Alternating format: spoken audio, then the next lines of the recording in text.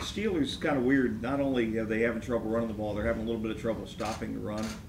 And I know you don't necessarily want to reveal what you're going to do, but is it just the fact that they might have been going against some pretty good running backs so far this season, like Nick Chubb?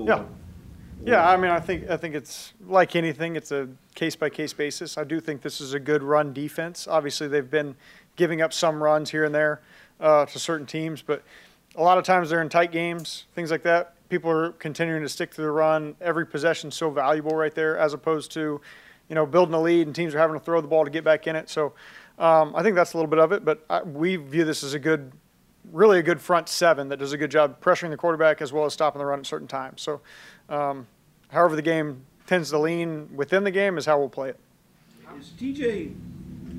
Does TJ have a chance to be as good as his brother, or is he almost there now? I can't tell you that I've watched TJ's brother very often. I haven't had a chance to watch many Florida games or anything like that, but from what I hear, they're both pretty good. Wrong TJ. TJ Watt. TJ Watt. That makes a lot more sense now. Makes a lot of sense. TJ Watt. Yeah, I think they're different, though. TJ's a little bit smaller, plays more on the edge, where JJ kind of floated around and played there in the inside a little bit. He's a bigger body, so I think they play differently. He's got a lot of pass rush moves similar to his brother and things like that, but with a different skill set, a different body type, the way he does it. So comparing players is always hard to do just because they're different positions and they play the game a little differently, but they're both certainly somebody you have to be aware of regardless of where they line. This particular Watt's good enough, right? Yes, he is certainly good enough, yes. What have you seen Anton Harrison progression-wise? Is this kind of what you expected?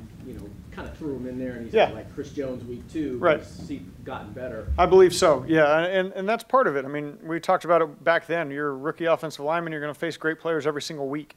And, certainly this week we have our hands full with TJ Watt and also Highsmith on the other side. And they can switch sides. They're certainly free to do whatever they want to do there. But I think you've seen him grow every single week with different things, different situations, whether it be a variety of pass rushers with different skill sets as they play, or just the way we want to combo block certain things, all the different variety of fronts you can get presented. So that's the growth that our offense takes. Everybody on our offense takes week to week as we go, but young players, you see a lot of growth with them week to week as they go. Do we not pay enough attention to the mental load that those guys, rookie offensive tackles, have to deal with in addition to the physical stuff and adjusting to those? Yeah, I think that's the fun and the challenge of the NFL is week to week, it's a new plan of attack. How we beat a team in a certain week is not how we're going to be able to play a game in the next week. And then within the game, your plan of attack changes based on the dynamics of the game. So quarter to quarter, it's kind of a different game within. And then the fourth quarter, it's whatever it takes to go win. So I think for young guys, it's just that process of every single week come in, learn the plan, learn my opponent. It could be completely different than what you did a week before. So that's the challenge of it. And then the length of the season is obviously new to all these guys. Their buddies are about to be done in 4 weeks, and we're going to be hitting the bye week trying to refresh for the next 10 weeks or whatever it is. How has the attention that Calvin Ridley's been getting from defenses maybe helped to open up the rest of the offense? Yeah, I think people pay respect to obviously great players. Calvin's a great player. He's gotten certain looks where teams are going to maybe more willing to play a shell, more willing to cloud to his side one way or the other, more willing to bracket to his side.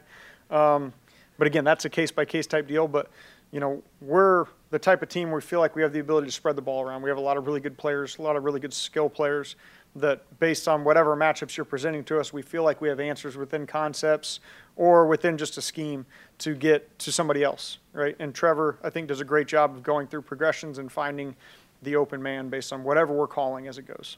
When a team is inverting coverage or bracketing over Calvin, is the philosophy just take what they give us, or do you feel like we need to figure out a way to get him the ball? I think we certainly need to figure out ways to get him the ball. I mean, that's a big part of it. I mean, Calvin is a great player and deserves touches and changes the game when he gets touches.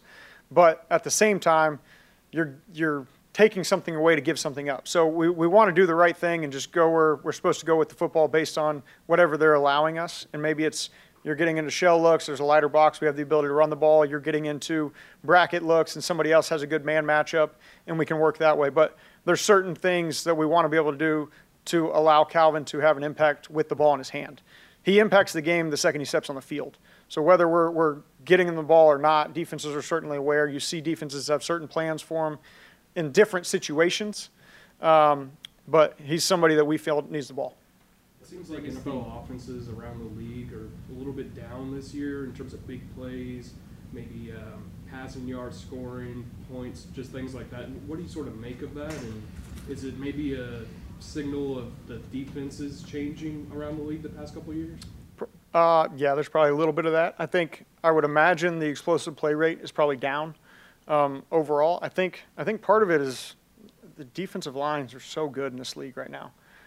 Defensive linemen. There's always a matchup on every single game where you're just terrified of a certain guy, and you got to either commit resources to that person, or we're going to beat the pass rush with getting the ball out of our hands. So the ball's coming out quick. Well, now the ball coming out quick, we're maybe less likely to create explosives because we're not throwing the ball down the field. So my guess would be the average, the ADOT, whatever, the average distance target's probably down.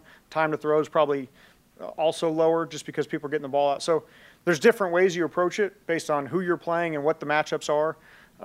And again, that's kind of what your plan of attack is to win that week. But just big picture, it's probably somewhere along those lines. Right. Trevor's time to throw, I think, was like 2.2 seconds last week. I know part of that might have been to do with his knee. Moving forward, do you expect it to be similar just because of the knee, because of how the offenses around the league are, the defensive lines, Steelers coming up, things like that? Yeah. Do you feel like it's going to be similar throughout the season? Again, it's a case-by-case deal. If that's what we feel like gives us the best opportunity to go win a game, we'll play that way. And I think that's also something Trevor's really good at. For a big, long guy, he gets the ball out of his hand very quickly. So it's something we try to take advantage of. We can get his hands out of his hands to playmakers, which, again, we mentioned we have a lot of skill players that can do a lot with the football. So sometimes it's to our benefit to get him the ball as quick as possible. Sometimes we want to hold the ball and push the ball down the field. I mean, it's kind of there's an ebb and flow within a game, within a week, or week to week as it goes. What's the biggest thing you guys miss offensively when Zay's not in there? I think Zay just has such a versatility to his game that we kind of mix and match it with multiple people. So to get the speed element that Zay has, Ag plays a role in that, or we move Christian and Calvin around to do that. To get the physical blocking aspect, Tim, Elijah, maybe a little bit more 12 personnel do some of the things that Zay can do because Zay is so versatile for us. He has the vertical threat with the speed. He's got length that we don't necessarily have in the receiver room. The combination of length, speed, blocking ability without him, we can piece it together with a couple other people. And then he's got experience, which, some of those other guys in the back end don't necessarily have. So as the game changes, as the picture changes within a down, you kind of know what Zay's going to do because Zay's seen it a million times. Zay and Trevor have that chemistry, that communication that they go through where you're kind of piecing people to do a job that one person did. But again, Zay's a huge part of our offense. So certainly that's somebody we miss. But I think we've done a decent job of intermixing people into the game and finding different ways or different roles to use those people. It's probably a bigger loss than a lot of people realized when he wasn't there because of all the things you have to do to compensate. Yeah, well, I mean, anytime we're losing starters, great players, then you're certainly having to piece things together to play a little differently as you do it. But, we're excited when Zay does get back of what he can bring to our offense. How close is this offense to being where you want it to be?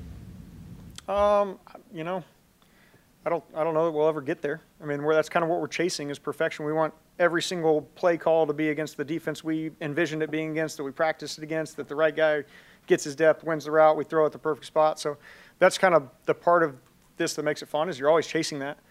Ultimately, we want to be consistently efficient and explosive, and we haven't consistently done that. There's times, there's spurts, there's drives, there's plays within drives that were consistent. There's plays where we're explosive, but we have not done that on a consistent basis. So as an offense, that's what we're chasing all the time. Have you ever played a game where you've been perfect? At No. any level? Never? No. Close? I'm trying to think. I don't know. There's just enough drives here and there, but that's it's like going to play golf, and I shoot 95 most times, but I parred 18, and I want to keep coming back. So it's just kind of that no matter how bad you play, you end up finding a way to win, and I want to come back and do it the next week. I'm eager to get started again. So that's kind of what you're always chasing. So, Thanks, Coach. yep.